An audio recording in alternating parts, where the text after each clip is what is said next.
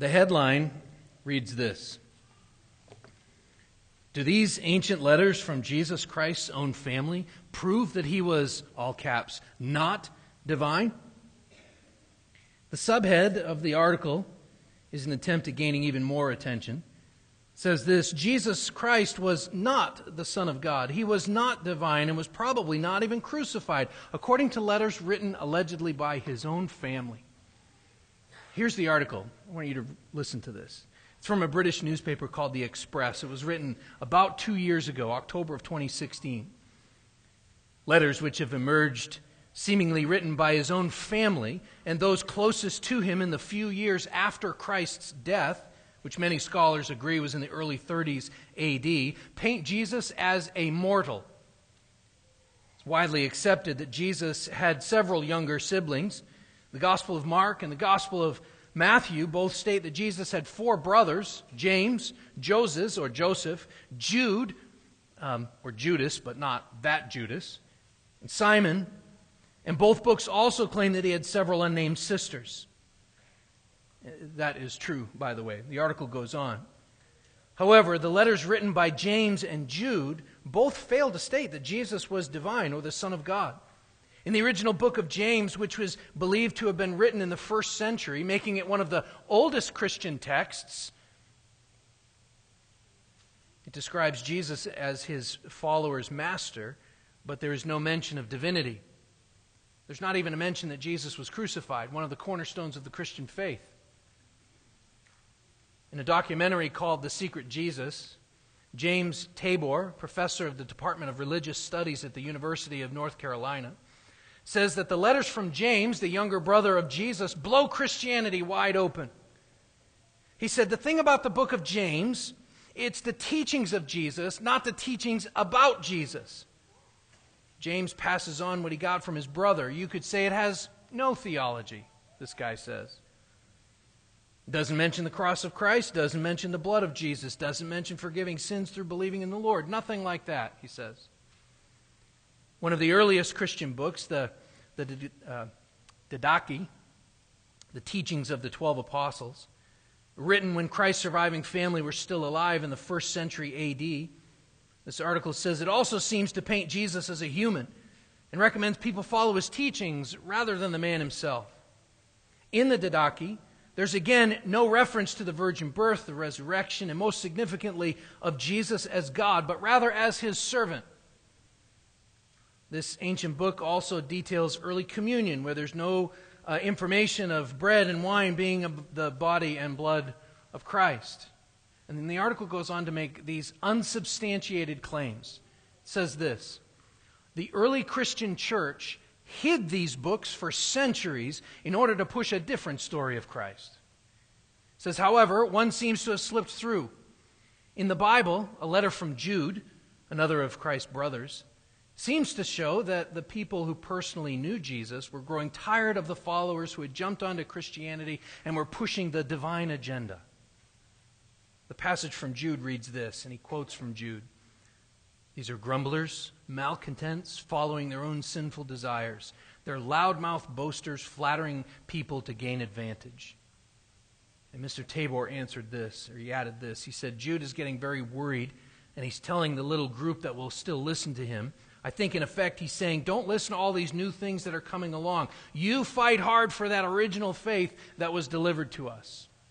Now, I don't know if you caught all that this article was insinuating, but essentially what it was saying was that for centuries, the church hid the books of James and Jude, although maybe Jude slipped through the cracks, along with this book, the Didache, which is essentially a book of church order that wasn't even seen as, it's never been seen as scripture, and it wasn't discovered until 1873.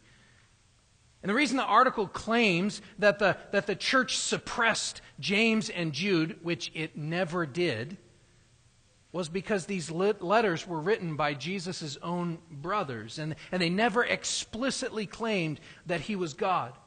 In fact, the article actually twists a passage from Jude to make it mean something that it clearly does not mean. In fact, even the opposite of what it means. And they do all of this to attack the Bible, and to attack Christianity, and they get away with it because their readers have never read the Bible, and they're never going to check the Bible to see if these claims are true, which they are clearly not.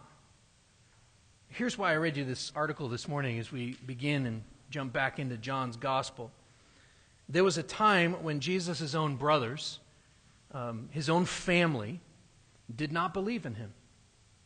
There was a time when those closest to Jesus rejected his claims and thereby rejected him. Now, that rejection was gone by the time James and Jude wrote their letters, their epistles. But in John chapter 7, his own brothers do not believe in him. So turn there this morning, if you're not already there. We're going to pick up our study of John's Gospel today. We left off at the end of chapter 6 back on, I think it was September 30th, so it's been a little while. But if you remember, that chapter, John chapter 6, ends with this massive crowd of his disciples, of his followers, turning back, it says in verse 66, and no longer walking with him. Because they never believed. Because when he started teaching hard things, their disbelief became evident, and so they left. And so Jesus said to his 12 disciples, "Do you want to go away as well?" And Simon Peter answered him, "Lord, to whom shall we go? You have the words of eternal life, and we have believed and have come to know that you are the Holy One of God." And so he's left with the 12 when he had thousands previously. But it's actually worse than that, because one of the 12, he even will tell us, John will tell us, and Jesus said, was a devil, Judas, who would go on to betray him for 30 pieces of silver. But as we see in today's passage, it's actually even worse than that. So let's read John 7, verses 1 to 13. John 7, verse 1. After this, Jesus went about in Galilee. He would not go about in Judea because the Jews were seeking to kill him. Now the Jews' feast of booths was at hand. So his brothers said to him, "Leave here and go to Judea, that your disciples also may see the works you're doing. For no one works in secret if he seeks to be known openly. If you do these things, show yourself to the world." For not even his brothers believed in him. Jesus said to them, "My time has not yet come, but your time is always here. The world cannot hate you, but it hates me because I testify about it that its works are evil. You go up to the feast. I'm not going up to the feast, for my time has not yet fully come." After this, he remained in Galilee. But after his brothers had gone up to the feast, then he also went up, not publicly, but in private. The Jews were looking for him at the feast and saying, "Where is he?" And there was much muttering about him among the people. While some said, "He's a good man." Others said, "No, he's leading the people astray." Yet for fear of the Jews, no one spoke openly about him. Let's just stop and pray right here.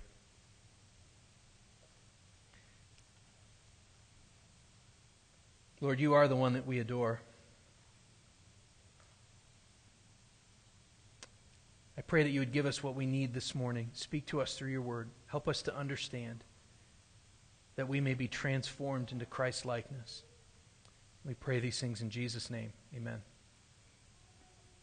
Now, in order to understand what's going on here in chapter 7, we really need to do a little bit of background work. And so the story here picks up in verse 1, about 6 months after Jesus was purged of nearly all of his disciples. It picks up about 6 months after the events of chapter 6. I'll explain how we know that in a moment. But this is significant because this puts us now in John chapter 7 about 6 months from the cross. So think about that. Jesus is now about 6 months from the cross. So we know that Jesus' public ministry lasted for about 3 years. All of the Gospels are in agreement on that point. John specifically marks the passage of time throughout his Gospel by mentioning these various Jewish feasts and celebrations, like he does here in verse 2. But he especially mentions Passover. Passover is an annual event. It happened just once a year. And in John's gospel, these feasts are very important. In fact, all of Jesus' trips to Jerusalem are linked to a feast, to one feast or festival or another. But we should remember and bear in mind when we look at all of these things that the feasts always point to something else. So, for example, in chapter 2, verse 13, John mentions that this is the first Passover during Jesus' ministry. He says this explicitly. He says, the Passover of the Jews was at hand, and Jesus went up to Jerusalem. This was the time that he cleaned out the temple, flipped over the tables and the money changers. And then in chapter 3, he has this kind of nighttime conversation with Nicodemus. Then a year passes between John chapter 2, 3, and all the way up to chapter 6, verse 4, which says again just simply, now the Passover, the feast of the Jews, was at hand. And so now we're in the second year of Jesus' ministry. And then the third Passover is mentioned in chapter 13, verse 11, which says this. It's actually mentioned in 12:1. And then 13:1 also. 13:1 says this. Now before the feast of the Passover, when Jesus knew that his hour had come to depart out of this world to the Father, having loved his own who were in the world, he loved them till the end. And this begins the final days of Jesus' life leading up to the crucifixion. But here, back in John 7, we find another festival or feast mentioned, and this is 6 months before he goes to the cross. Technically, we could say that verse 1 records a passage of time of about 6 months. So look at verse 1. After this, Jesus went about in Galilee. He would not go about in Judea because the Jews are seeking to kill him. So for 6 months, roughly, he goes about in Galilee. Now, we were already told back in chapter 5, verse 18, that the Jews in Jerusalem, the religious leaders in Jerusalem, were seeking all the more to kill him because not only was he breaking the Sabbath, but he was even calling God his own Father, making himself equal with God. And now this sentiment, these feelings among the Jews, it's not limited to the city anymore. It has now spread throughout the entire countryside of Judea. It's not safe for him there. He's still fairly safe up in Galilee, although we saw in chapter 6 that he's been rejected there too. And so what should be clear at this point is that his message, his ministry, is no secret. Everyone seems to have heard of Jesus. It's one of the reasons why on the road to Emmaus, after his resurrection, when he asks the two men what they were talking about, their response, part of their response from Luke 24, verses 18 and 19 is this: "Are you the only visitor in Jerusalem who does not know the things that have happened here in these days?" And he said to them, "What things?" And they said to him, "Concerning Jesus of Nazareth, a man who was a prophet, mighty in deed and word before God and all the people." And from that point on, they go on to talk specifically about the crucifixion and the trial and crucifixion. But they already know who he was before he was crucified. They said he was a prophet, mighty in deed and word before God and all the people. But at this point, nearly all of them are looking at him with suspicion, even, as we see from this passage, his own family. I know that there are several in this room who are looked upon with suspicion by your family because you're a Christian. Or maybe you're looked upon with suspicion because you're not a nominal Christian and you actually take the Word of God seriously. Let me remind you of one simple fact before we even go any more. Hebrews chapter 4, verses 14 to 16 says this. I read this in Sunday school too. It says, "Since then we have a great high priest who has passed through the heavens, Jesus, the Son of God. Let us hold fast our confession. For we do not have a high priest who's unable to sympathize with our weaknesses, but one who in every respect has been tempted as we are, yet without sin. Let us then with confidence draw near to the throne of grace, that we may receive mercy and find grace to help in time of need. Jesus was tempted. Jesus was tempted with regards to how his family treated him, in the same ways that we're tempted. And so he's able to sympathize with our weaknesses. But it is important to remember, important to view kind of this interaction with his family within the larger context of Jesus' ministry.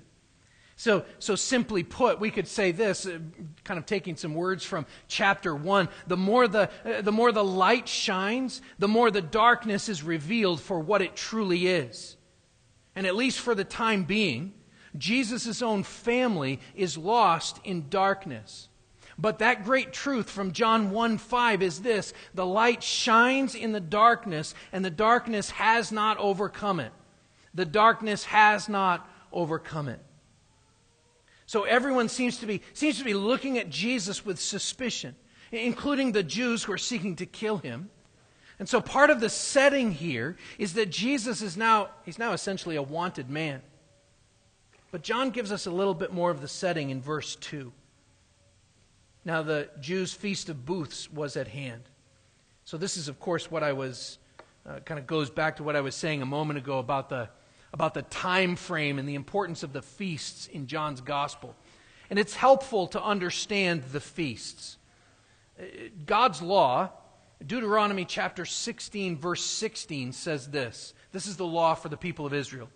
3 times a year, all your males shall appear before the Lord your God at the place that he will choose, at the feast of unleavened bread, at the feast of weeks, and at the feast of booths. They shall not appear before the Lord empty-handed.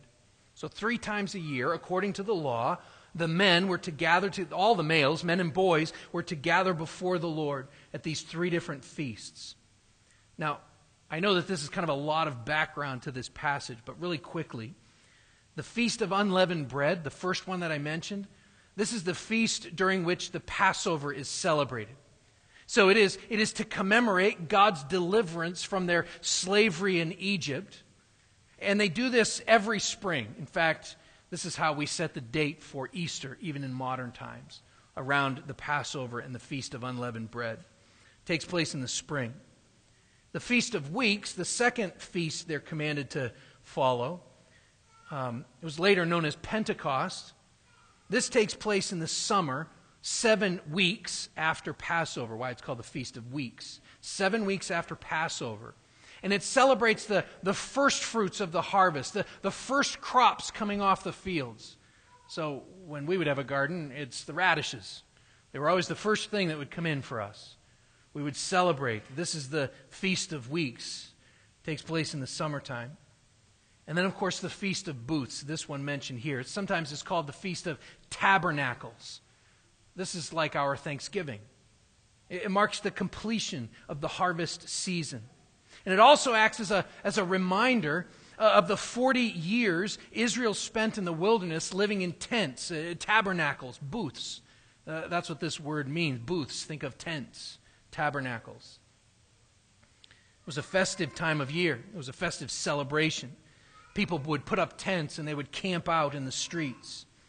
It was a joyful time. The harvest was in the barn. The people could relax and rejoice and praise God. But this was not the case for Jesus. Not this year.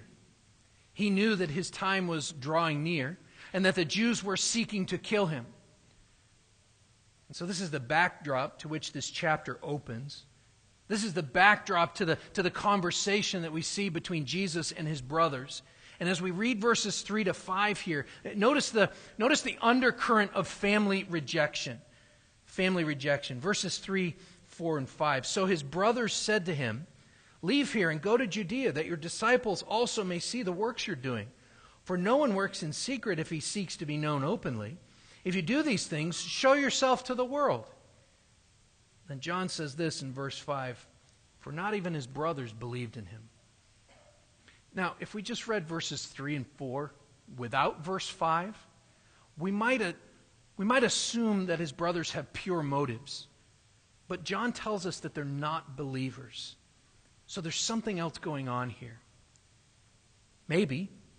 Maybe they've seen the signs and wonders, and they want others to as well, like the crowds in chapter 6 that had followed him all the way across the Sea of Galilee because he had fed the 5,000 men with just a couple of fish and 5 loaves. Seems to be what they're saying in verse 3. So his brothers said, "Leave here, go to Judea, that your disciples also may see the works that you're doing, the miracles, the signs, the wonders." But verse 4 kind of makes this inference. They kind of infer there that he's been secretive. But chapter 6 tells us he hasn't been secretive. He's had thousands of people following him all over Galilee who have just abandoned him. It's so bad that he's essentially in hiding because the Jews are looking to kill him. So we might assume here that his family knew that the Jews wanted to kill him. Seems to not be a secret. Look at verse 4 again. "No one works in secret if he seeks to be known openly. If you do these things, show yourself to the world." This wouldn't be the first time in the Bible that brother turned against brother, or brothers turned against brother. Think of Joseph's brothers selling him into slavery, actually wanting to kill him and coming to a compromise that he would be sold into slavery. But we need to zoom out for a minute and kind of look at the big picture of what's going on in Jesus' ministry. See, the challenge that Jesus faces right here in this moment, the challenge that he faces in the community, is the same challenge that he faces at home. Even in his own family, even his own brothers. And that word for brothers actually means siblings. So maybe his sisters are there as well. But his own family. At best, these family members, these brothers, at best, they simply want to see miracles. At worst, they're mocking him and taunting him, daring him to go to Jerusalem and reveal himself for who he claims to be. But either way, John tells us they don't believe in him. And honestly, at this point, it's kind of hard to tell which end of the spectrum they fall under. Are they just enamored with the miracles, or are they taunting him? We're not really sure. But what is clear is that they don't believe. Jesus had said back in John chapter 4 that a prophet has no honor in his own hometown. We can see that even in some cases that prophet has no honor even in his own home. J.C. Ryle, Bishop of Liverpool, 1900, he said this about this verse. He said, "Believers often blame themselves because their families remain worldly and unbelieving. But let them look at this verse before us. In our Lord Jesus Christ there was no fault either in temper, word, or deed, yet even Christ's own brethren did not believe in him." This should comfort a bit those here this morning with unbelieving families. And if that's you, if you're proclaiming the gospel to them and they continue to reject, then it's not because you're doing something wrong. You need to see that from this verse. It's not because you're doing something wrong. It's not because your prayers aren't being heard. So keep praying. Keep preaching the good news of Jesus Christ to them. Keep proclaiming the truth to them. Here's why. Because immediately after Jesus had ascended to heaven, in Acts chapter 1, verse 14, we read this. "All these," that is the 12, less Judas the traitor, "with one accord were devoting themselves to prayer together with the women and Mary, the mother of Jesus, and his brothers." In other words, after he left, after Jesus went away to heaven, Mary and his brothers believed. At least James and Jude. And they were some of the very first to believe.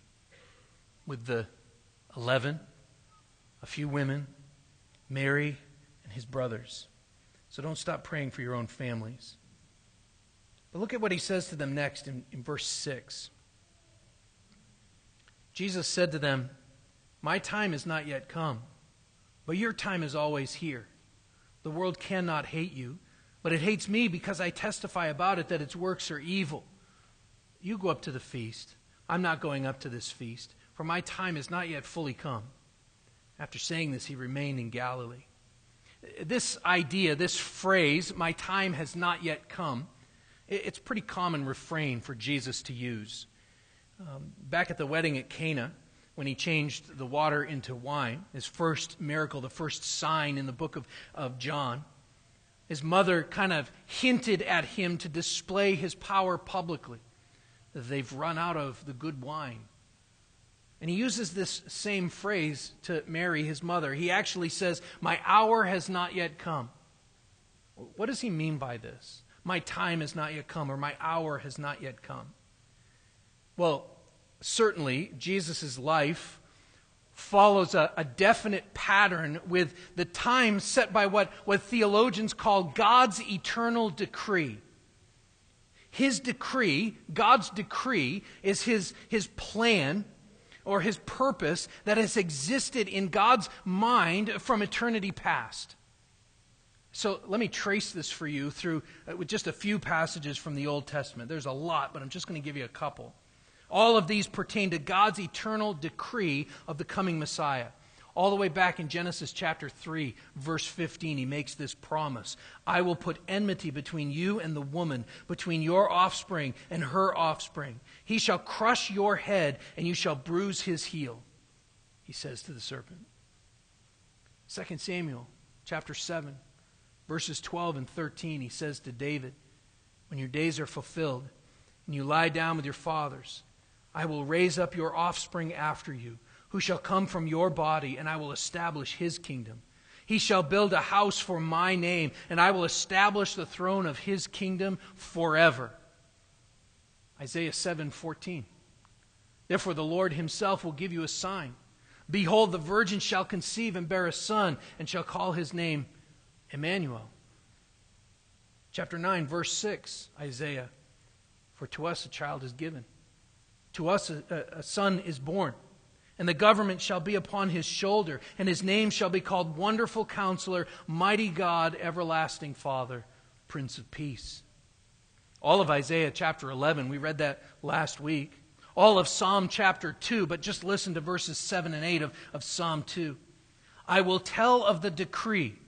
The Lord said to me, 'You are my son. Today I have begotten you. Ask of me, and I will make the nations your heritage, and the ends of the earth your possession.'"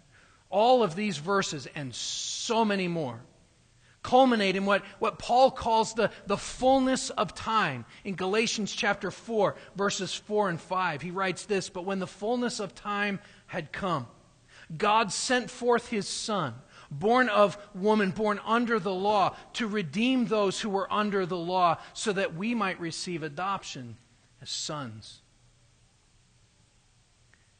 And this was true for all of his life, not just his birth, when God's eternal decree would come to pass, but it was especially true of his death. Romans chapter 5, listen to verses 6 and then verse 8. "For while we were still weak, at the right time, Christ died for the ungodly. But God shows his love for us in that while we were still sinners, Christ died for us." And that time here had not yet come. But whether or not his brothers understood any of this, their words in verse 4 were what Jesus was responding to here. Look again at verse 4. "No one works in secret if he seeks to be known openly. If you do these things, show yourself to the world." Jesus was saying, "I will show myself to the world soon." But he will not be pressured. He will not succumb to the temptation to display his power outside of God's eternal decree. This is why verse 1 says that he would not go to Judea. He refused to go to Judea because his time had not yet come. It wasn't like he was afraid.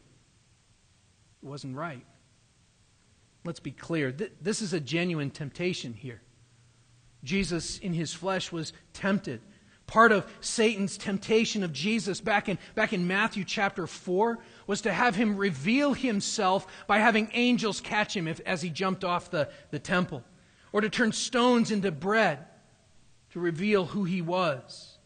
He was tempting him to break God's eternal decree, but Jesus would not be persuaded. His time had not yet come.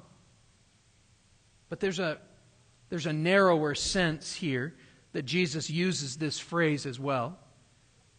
They probably, his brothers probably, in fact almost certainly, they didn't understand this to be an eschatological statement. There's the big word. They probably didn't understand this to be a statement of God's plan for the fullness of time. That's probably not what they understood when he said, my time has not yet come. Probably they understood him to say here, I'm not ready, you go ahead without me. That's probably what they understood him to say. And in a sense, this is also true, but for a different reason than they would think. Because of the holiday, because of the feast. Remember, the Feast of Booths, verse 2 says, is at this time, the Feast of Booths is connected to the harvest. The feasts always point at something else. The Feast of Booths is connected to the harvest. It was a celebration that pointed to God's provision of full barns, but also his provision through the Exodus. But God's decree was for Jesus to be the sacrifice of the Passover lamb, which enabled the Exodus. It kicked off the Exodus, their escape from slavery. See, the Feast of Booths was traditionally associated with glory and rejoicing. We have food in the barns. We're safe. We're safe for another year. But before they could be safe, they needed to be rescued. They needed to be delivered by his shed blood on the cross. Richard Phillips, in his commentary on John, says it this way. It's very simple. He says, therefore, when Jesus' brothers advised him to display himself at the Feast of Booths, they were speaking of the glory that awaits his second coming. They were advising him to put on the crown before first taking up the cross. Similarly, St. Augustine, or Augustine if you're from Florida, said they were giving him the counsel to pursue glory, as advising in a worldly manner and with an earthly disposition. This is what the Lord says in answer to those who were giving him counsel of glory. My time is not yet come. The time of my glory is not yet come. Jesus tells them that the time for him to go up to Jerusalem is not right. It's not time for his crucifixion yet. It's not time for him to take his throne. It's not time for his glorification yet. It's not time to rejoice in him yet. But these are not his disciples. He says in verse 7 that you can go anytime you want. You're missing the whole point of this. You're missing the whole point of the harvest. Just go ahead. His brothers know nothing of God's plan. They know nothing of God's agenda because they're part of the world. They're part of the world that hates him. Part of the world that hates him because he says that their ways are evil. And so he sends them along. And really the implication of verse 8 is that he'll go when his time has come, when the decree of God calls for him to go. And so what happens in verse 10 is that he does in fact go to the feast, but he does so in the opposite manner of his brother's suggestion. He goes quietly. He goes discreetly. He goes privately. And instead of the focus being on him, the Scriptures here gives us the opportunity to see what is being said about him. So look at verses 10 to 13. But after his brothers had gone up to the feast, he also went up, but not publicly, but in private. The Jews were looking for him at the feast and saying, where is he? There was much muttering about him among the people. While some said he's a good man, others said, no, he's leading the people astray. Yet for fear of the Jews, no one spoke openly about him. The crowds were whispering and muttering about Jesus. He arrives in Jerusalem to find everyone is looking for him. We saw this in chapter 6 when people came from all over the Sea of Galilee to find him. The same thing happened in Mark chapter 1. In Mark chapter 1, after he's healed many, and Simon Peter, he goes off to pray, and Simon Peter finds him and says to him, everyone is looking for you. And the common denominator, Jesus responds, let's go to the next town then. The common denominator in these things is that Jesus avoided the crowds when they missed his point.